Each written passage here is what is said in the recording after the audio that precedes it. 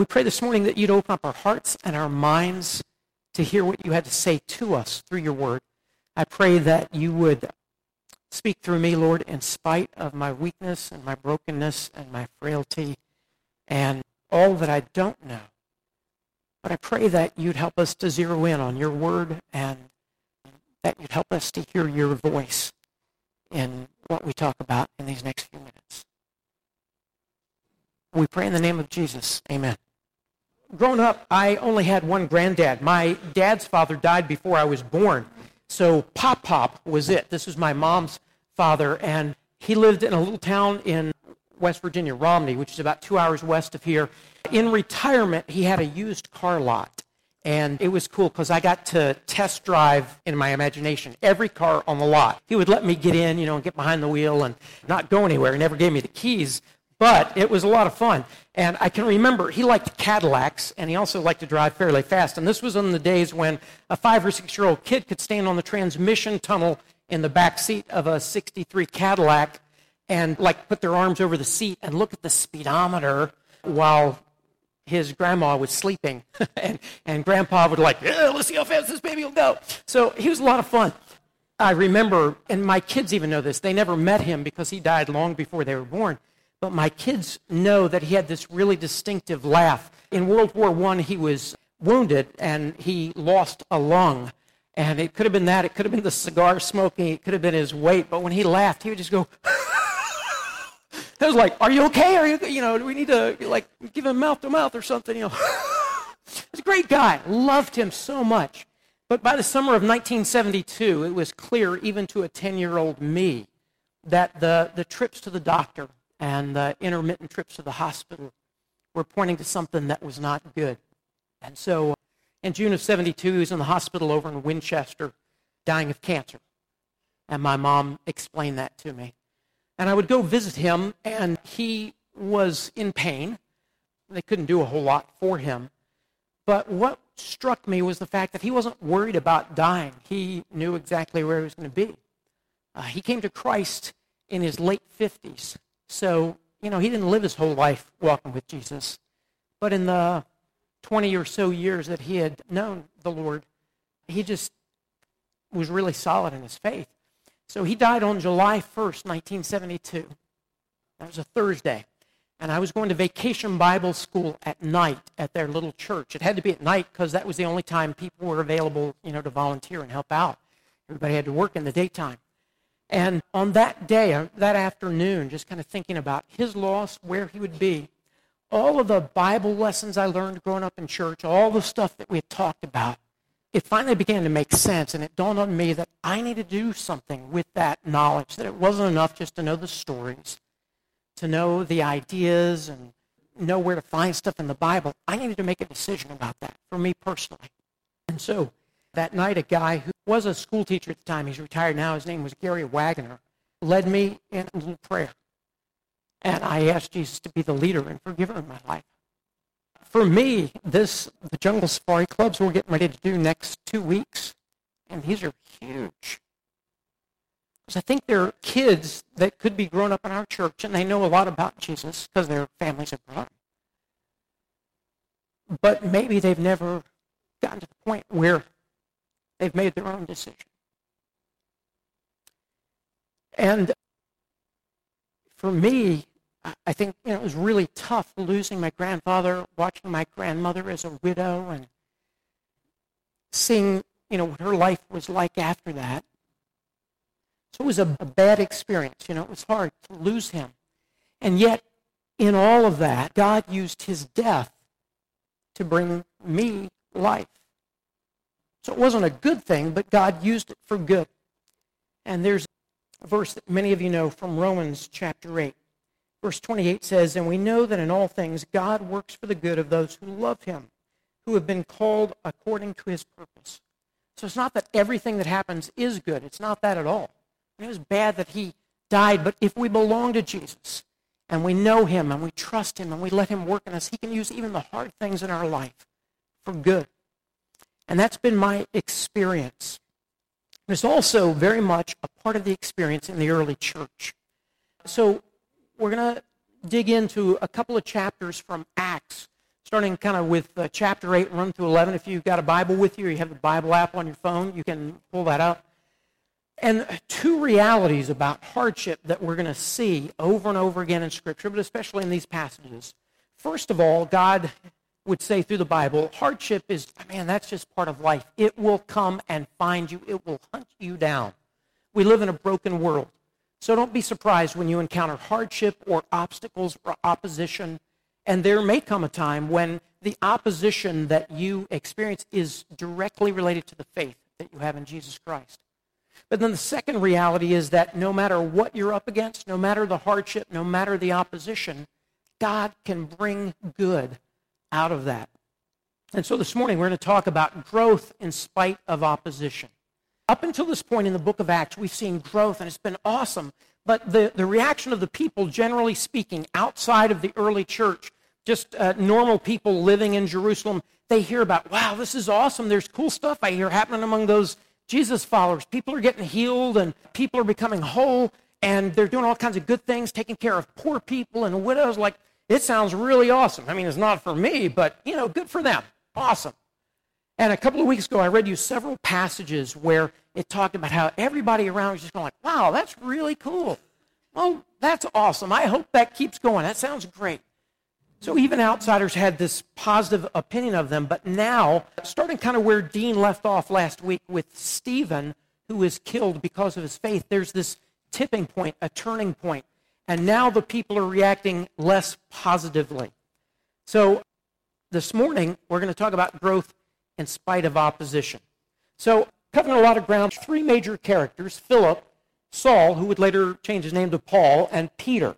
And in each of these three storylines, you're going to see four recurrent principles that are going to come up.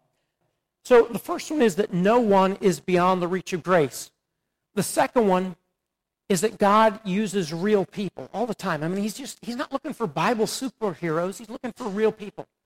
The third truth that we're going to see again and again in these passages is that faith plus obedience equals blessing. Faith is great. It's really important, but faith by itself, James told us last summer, that's kind of worthless if it doesn't show up in the way you live. So faith plus obedience is what leads to blessing. And then the last thing is growth comes in spite of opposition. When we know Christ, growth can come in spite of opposition. So I want to read this passage. I'm going to ask you to read along with me. This is from the early part of chapter 8. Let's read it together, and it'll be right up here on the screen. So let's read it all out loud, sorry. And Saul was there, giving approval to his death. He's talking about Stephen, all right? On that day, a great persecution broke out against the church at Jerusalem, and all except the apostles were scattered throughout Judea and Samaria. Godly men buried Stephen and mourned deeply for him. But Saul began to destroy the church. Going from house to house, he dragged off men and women and put them in prison. Those who had been scattered preached the word wherever they went. So, Stephen's death here is kind of like the turning point, and the tide turns, and it kind of like now people are fired up. And the Jewish religious leaders are no longer willing to take a wait-and-see attitude and see if this whole Christianity business dies out. They're determined to stamp out this heretical group that follows the dead Rabbi Jesus. And among them, leading the charge, is a promising young Pharisee named Saul. And Saul he's on what he believes is a mission for God, trying to get rid of these heretics who are stirring things up and causing problems for the one true God and his followers. Everybody scatters to avoid this persecution except for the apostles. Somebody needs to stay there and lead the early church. And it's a decision that will later cost some of them their very lives. And so the Christians in Jerusalem, they end up spreading out into Judea, which is the wider area in which they live, and then even beyond that into Samaria. It'd be a little bit like saying Christians from Dulles South were scattered all over northern Virginia and even to Delaware and Maryland and, West Virginia, a little bit farther out. And so the word that Luke uses here for scattered is a really interesting term. It's an agricultural term that's used to talk about scattering seed, and it's almost like the Pharisees are like a bunch of guys who see dandelions growing in the yard, and they think, we don't want weeds growing, so we're going to just kick these things and destroy them. and the little seeds start floating around, and as they land, they begin to bear more weeds or more Christians, and so the word is scattered and it bears fruit. So let's take a quick look, first of all, at Philip. We've heard about him before 2 weeks ago in chapter 6, when there's a problem in the early church. Not all of the widows are getting taken care of, and so the leaders decide, hey, why don't you guys pick 7 men among you who are really committed to the Lord, they're full of the Holy Spirit, and they will help us with this kind of food ministry so we can focus on teaching and preaching and prayer. And Philip is one of the men out of those 7. He wasn't one of the 12 apostles. He wasn't there every step of the way with Jesus. He was just an ordinary, everyday Christ follower, living out his commitment to Jesus, and when he was asked to serve, he did that faithfully.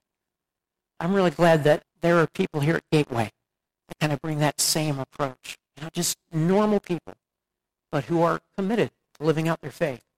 So Philip, because of this scattering of the disciples, he goes to Samaria, which was a place that most good Jews would try to avoid. Samaria was formed out of the 10 northern tribes of Israel. So like 700 years before Jesus is on the scene, the Assyrians come in and they capture the 10 northern tribes of Israel. And as was their custom, they bring in people from other parts of the world and they ship out some of the people that live there, and they want everybody to kind of intermix and adopt Assyrian values. So as far as the Jews were concerned, these Samaritans were like spiritual mongrels. I mean, they were like the worst kind of half-breed. They were like mutts. They part Jewish, part Assyrian, part a little bit of this, part a little bit of that. Whereas the Jews consider themselves like, we're purebred, God's chosen holy people.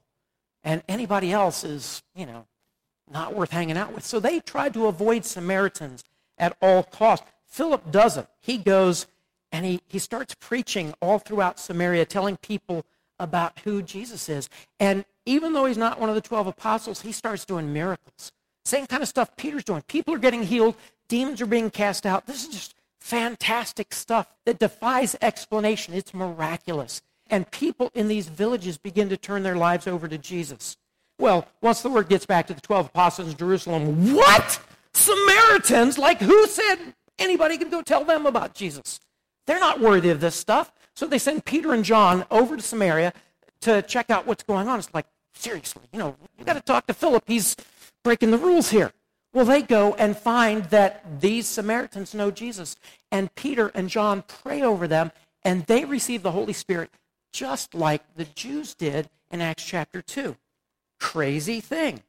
So Peter and John head back to Jerusalem. They stop at every opportunity preaching in all these little Samaritan towns about Jesus. And in the meantime, Philip has this amazing encounter with a government official from Ethiopia.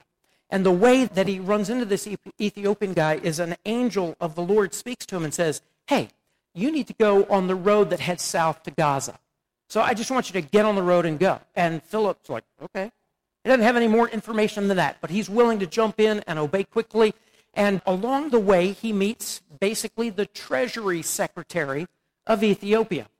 This is a man who's riding along in his chariot. This is not modern-day Ethiopia, but would have been ancient Nubia, so kind of like the southern part of Egypt and the north part of what's currently Sudan. This was a country where the Nubians lived, and they were ruled by a queen. And this was a guy who was an official in charge of the queen's treasury.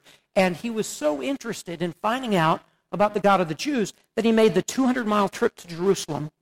And Philip comes alongside of him, and he's reading from the Old Testament, trying to make sense of it. So, interestingly enough, the passage he's reading is Isaiah 53, which is an Old Testament passage that very clearly talks about the coming Messiah, Jesus.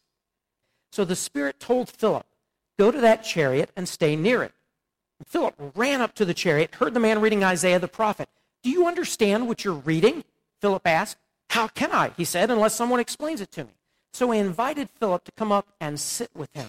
And so Philip gets up in the chariot and starts talking to him about this passage that he has questions about. And they begin to talk, and Philip puts the conversation towards Jesus, and he explains to this man about Jesus. And the man is like, this is awesome. I'm in. So I'm going to follow Jesus. Can I get baptized? Sure. So Philip baptized him. It's pretty amazing. What's not obvious to us, since we're not Jewish, is that this guy would have been very clearly excluded from worship in Jerusalem. First of all, he's Ethiopian. He's not a Jew. So he doesn't even get to go in the temple. But secondly, he's a eunuch. And in those days, oftentimes, young boys were castrated and turned into eunuchs because they felt like then they could be trusted to work in proximity to the queen, and their motives would be pure. And they were entrusted to do these high-level government positions.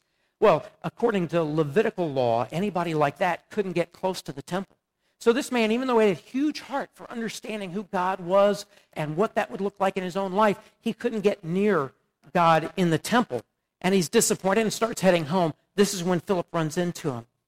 And Philip didn't care about this. Even though he had 2 strikes against him spiritually, Philip just listens to what the Holy Spirit tells him to do, shares Christ, and this guy turns his life over to Jesus. So I want you to look at the summary slide, because these are the 4 things that I told you we'd see in every one of these passages. The first point is that nobody is beyond the reach of grace. And Philip, even though he was just a normal, everyday Christian, he understood that Jesus' grace was for everybody. Not just religious people who grew up in the right country and were born into the right families, but for everybody. Even people who grew up in distant lands or whose parents might have made decisions about them that they had to live with the consequences of. Philip didn't care about that, and neither did God. No one is beyond the reach of grace.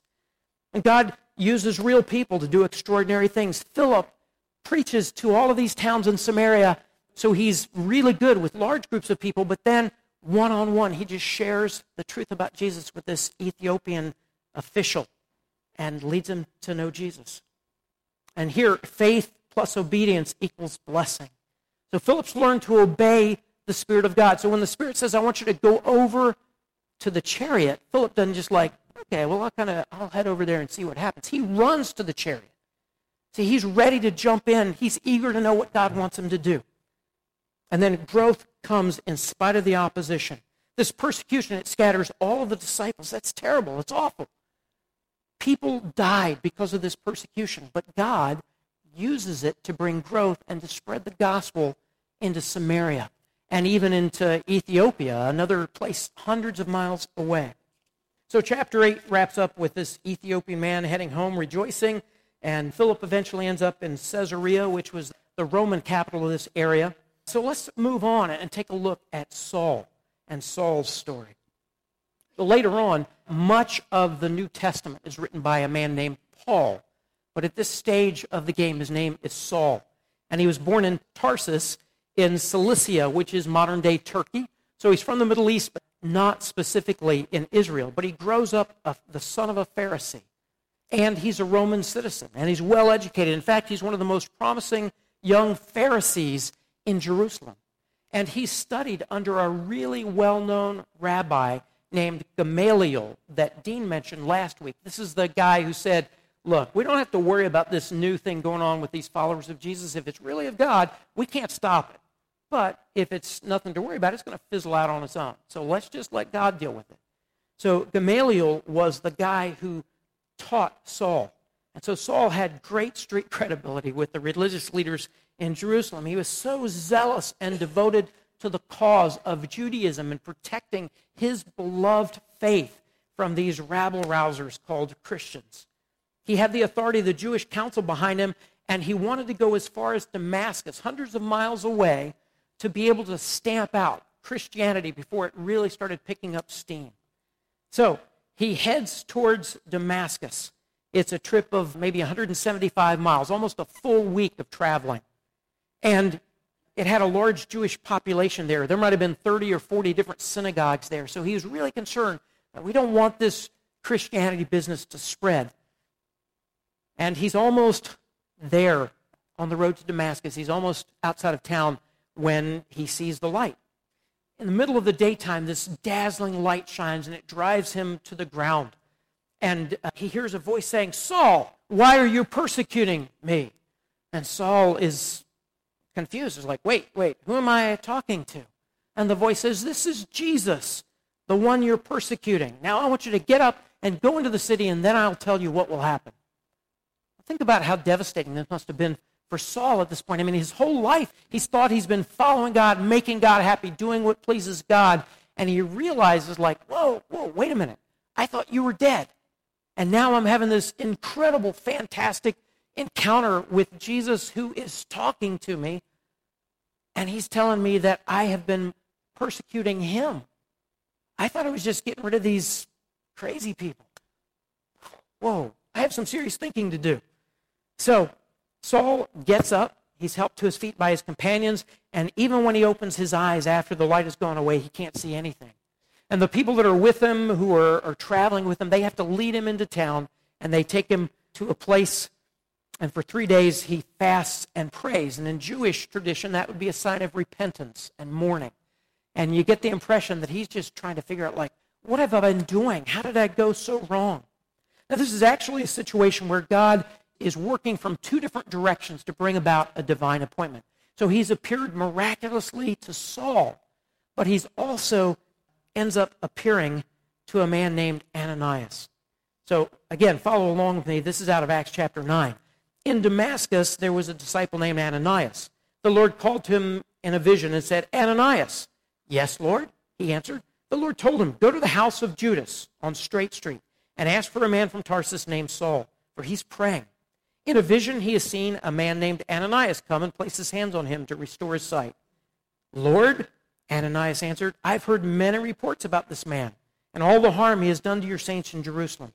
And he has come here with authority from the chief priest to arrest all who call on your name." But the Lord said to Ananias, "Go. This man is my chosen instrument to carry my name before the Gentiles and their kings and before the people of Israel." Well, Ananias is just another one of these normal Christian guys. We never would have heard about him in Scripture except for the fact that God speaks to him. He has this fantastic vision with very specific instructions about Saul. And understandably, Ananias is not wildly enthusiastic about the assignment. It's like, God, I don't know if you've heard about this guy, but I have heard reports, and he's not somebody that Christians ought to be hanging out with. And God says, "Hey, I know what I'm doing. I need you to go, pray for him, lay your hands on him. I've told him to expect you." So Ananias goes, and out of bold obedience, he shows compassion and encouragement to Saul.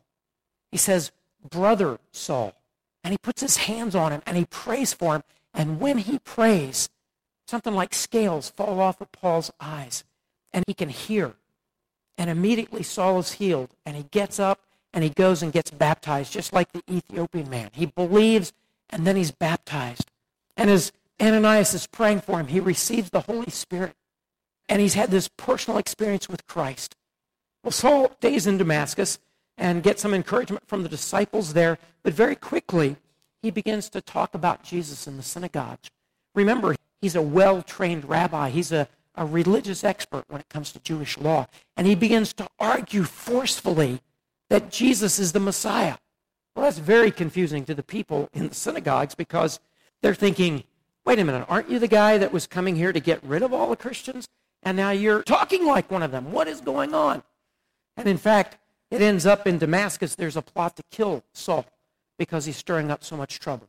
Now, it's not clear when we read this section that there's time that passes. Dean talked about this last week, that, to us it just seems like, wow, all of this stuff has happened just in a matter of weeks. It's actually very compressed. So somewhere along this stretch, Saul heads to Arabia for about 3 years. And he spends time getting to know God. Maybe he's preaching there.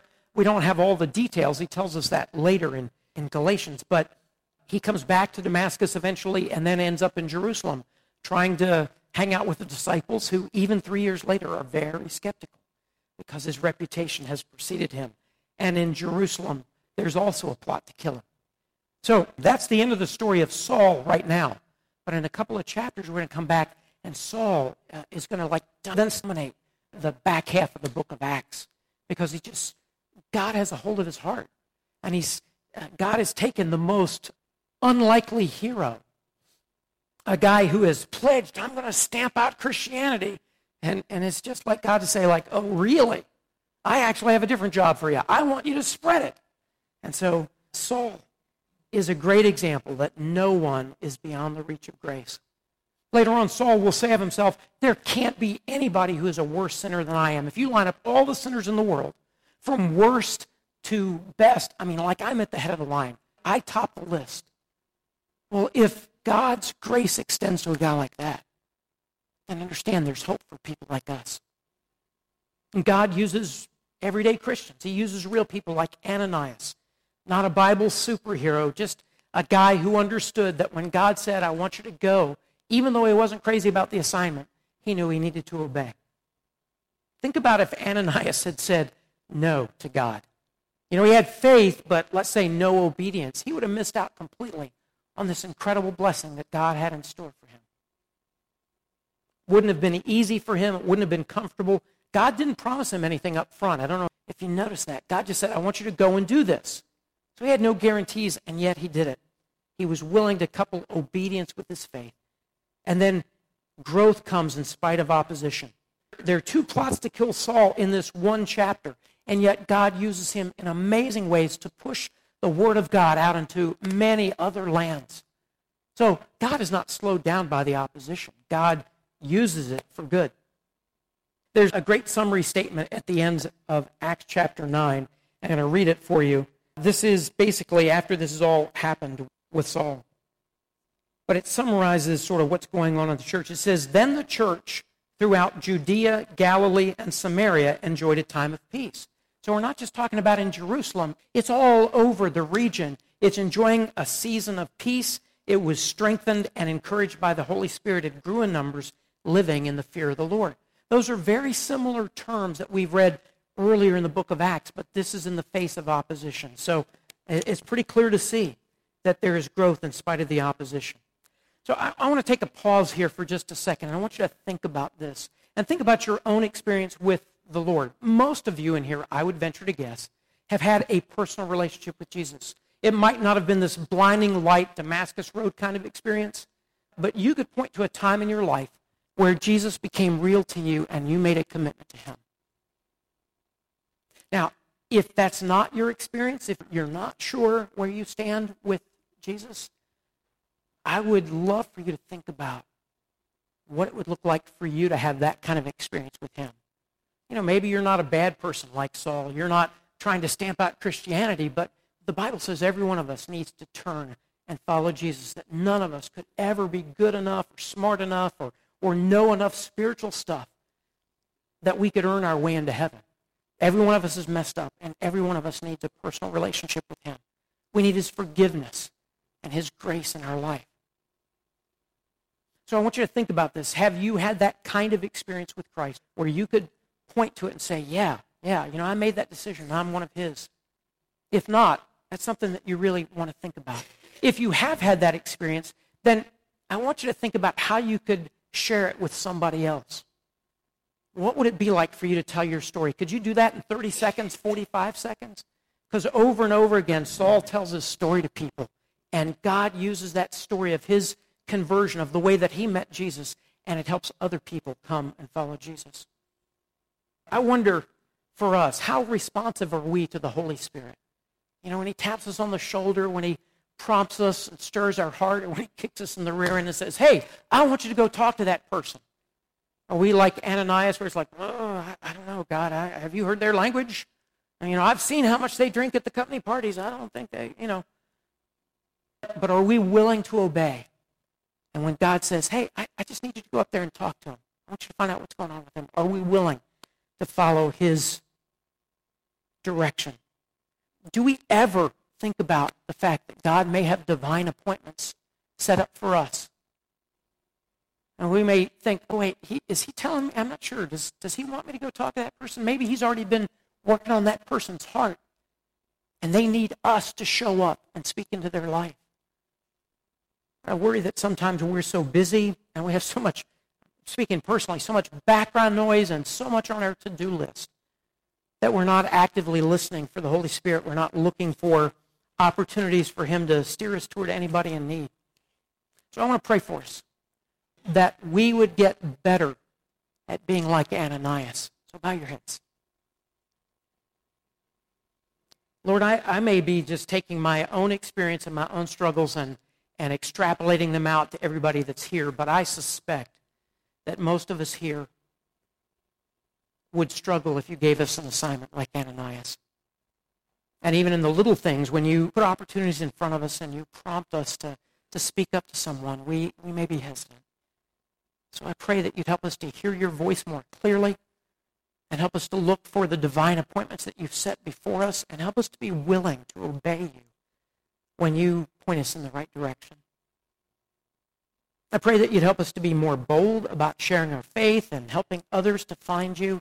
And if there's anyone here this morning who really can't think of a time when they've made a decision to follow you, maybe they're still trying to figure all of this out, I pray that you'd be so real to them.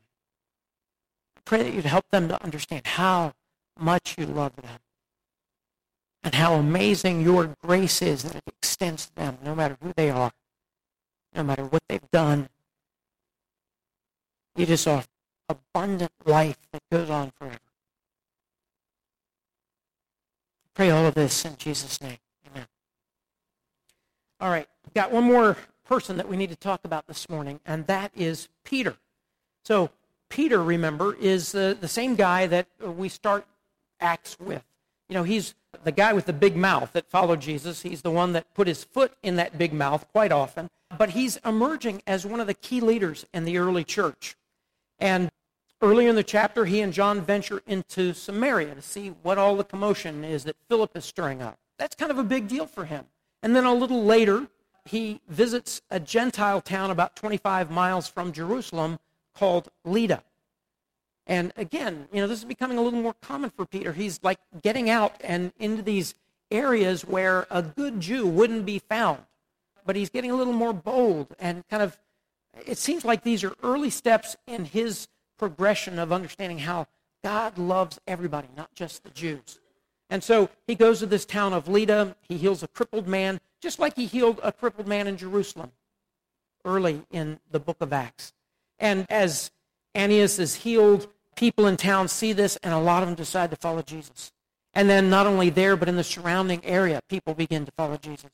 And then in Joppa, on the coast, about 10 miles down the road, Peter goes. You may recognize that name. It's from where Jonah is trying to escape from God. He doesn't want his assignment, and he goes to Joppa and jumps on a boat to try to get away from God's plan for his life. And this is where Peter is. He's heading in that direction when a woman named Tabitha passes away. And Tabitha is this awesome woman who's been an incredible blessing to the church there in Joppa. And when she dies, they go ahead and prepare her body for burial, and people are mourning and coming to visit, and they're all sad. And some of the church leaders say, hey, Peter, you're just down the road. Would you come? We have no idea what to do. I mean, this is just, gosh, you know, is there anything you can do? Can you help us? What do we do here? And so Peter shows up, and it's really pretty amazing because we don't have any record of any of the disciples raising anyone from the dead prior to this. So this just seems like Peter being bold in his faith, following Jesus' example, and he raises Tabitha from the dead. And it's amazing. It's fantastic. It's miraculous. It's something that we can't explain from 2,000 years later, except for the power of God.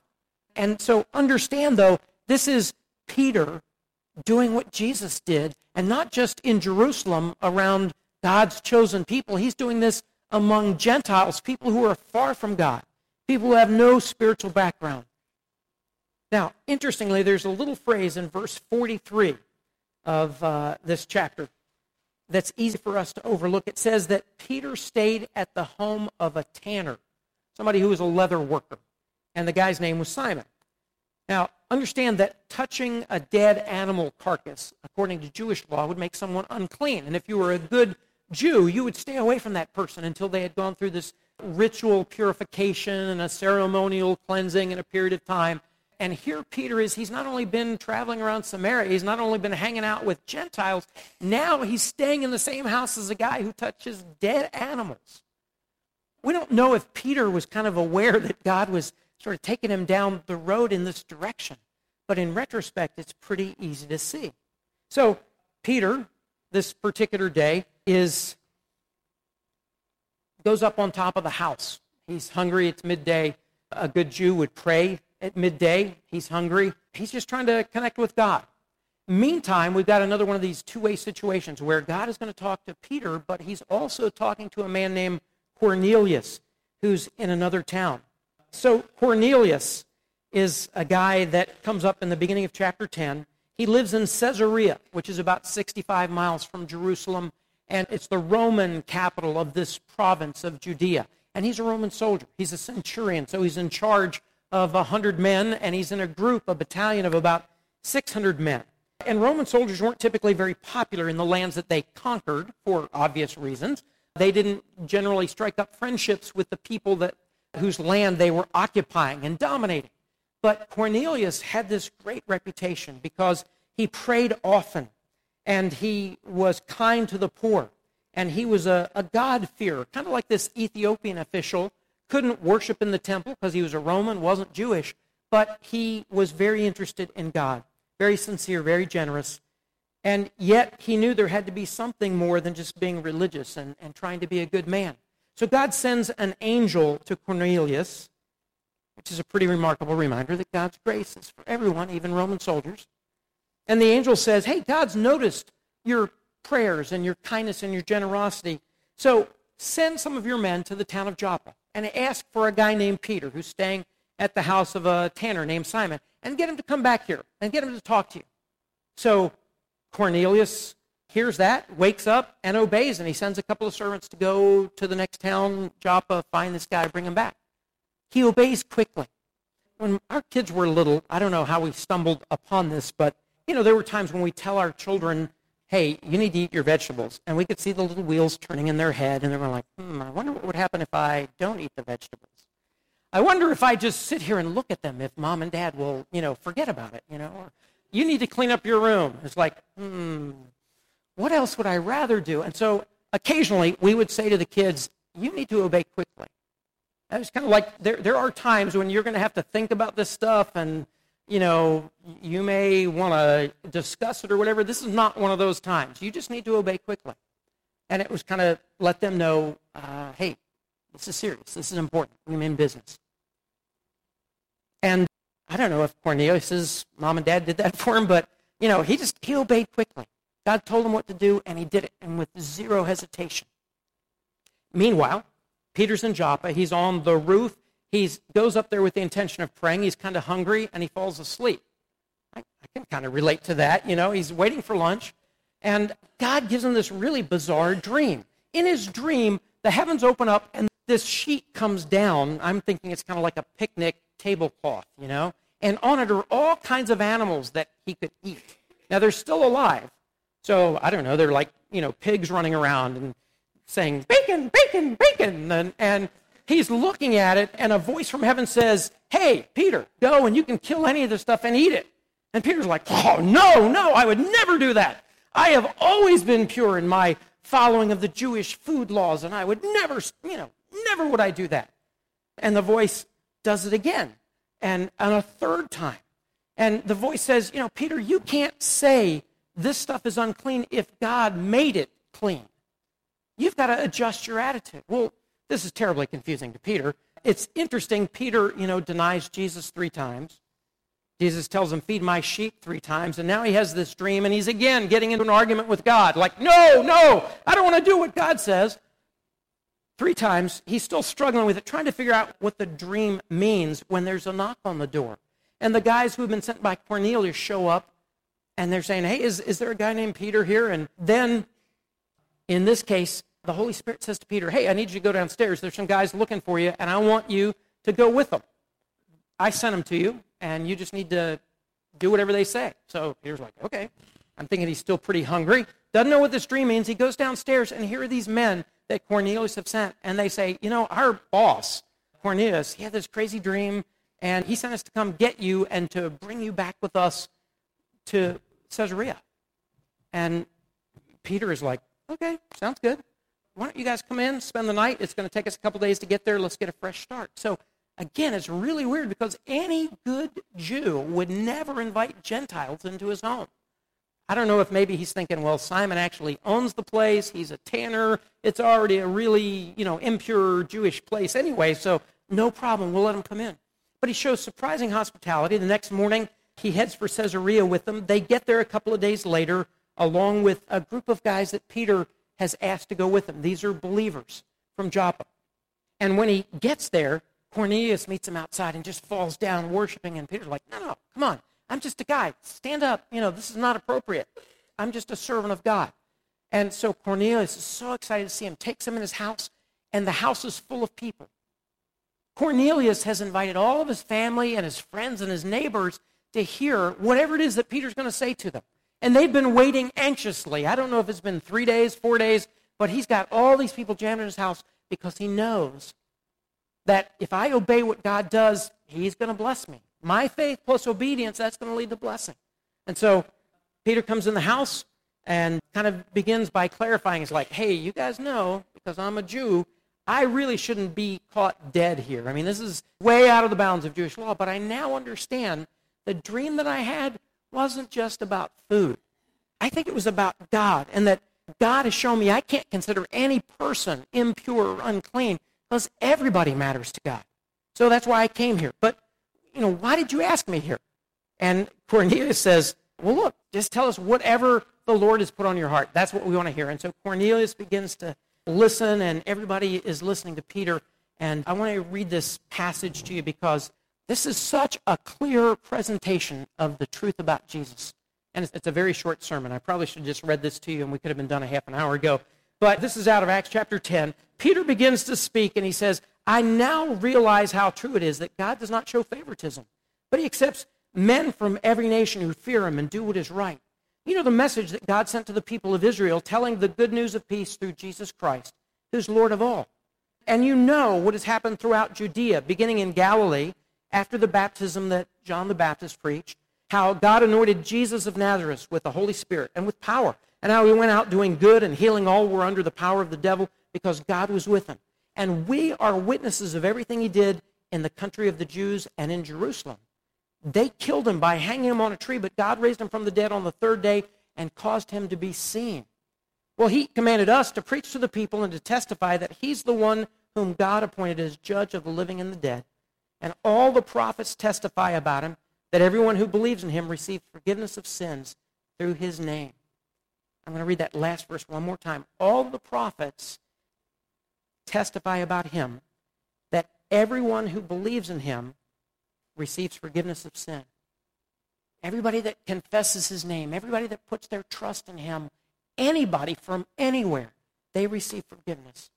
Well, while Peter was still speaking these words, the Holy Spirit came on all who heard the message.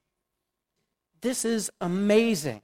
This parallels Acts chapter 2, where, the believers are together, and they're in Jerusalem in the upper room, and the Holy Spirit comes, and crazy stuff happens. They start speaking in tongues. And then in Acts chapter 8, the Holy Spirit comes on the Samaritans, the people that were like half-breeds spiritually. And now in Acts chapter 10, the Holy Spirit comes on the Gentiles the same exact way that it happened at Pentecost for the Jews. And I'm sure in his head, Peter's going like, whoa, this is a little much, God. Can we slow it down? I'm not ready for this. But it's crazy because these Gentiles now have received the Holy Spirit.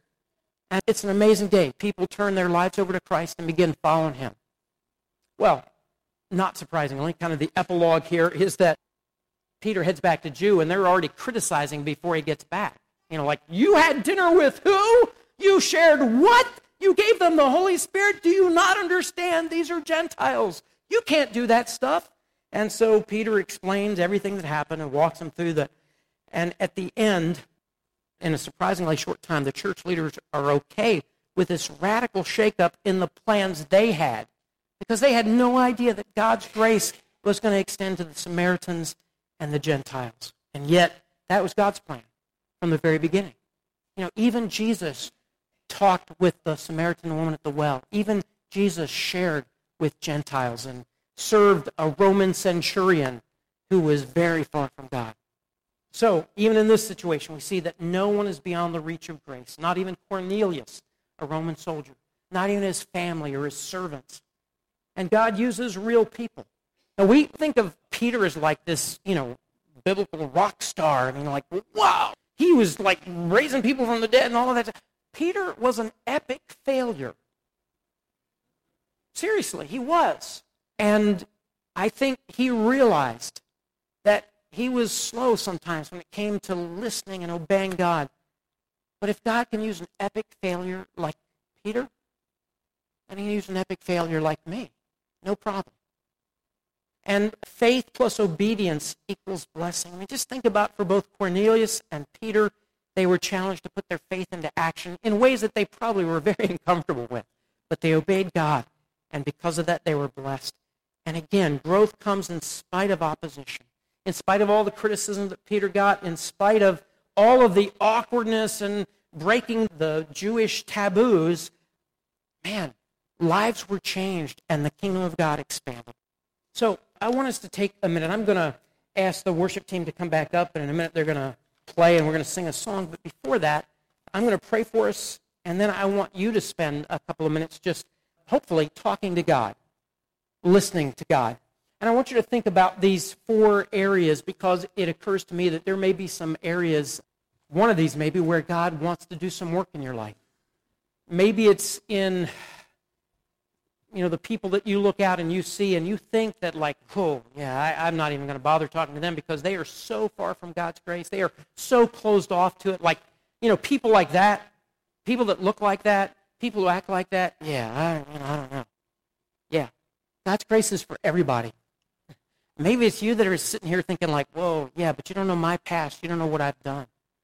I don't really care. Neither does God, because his grace is for every person.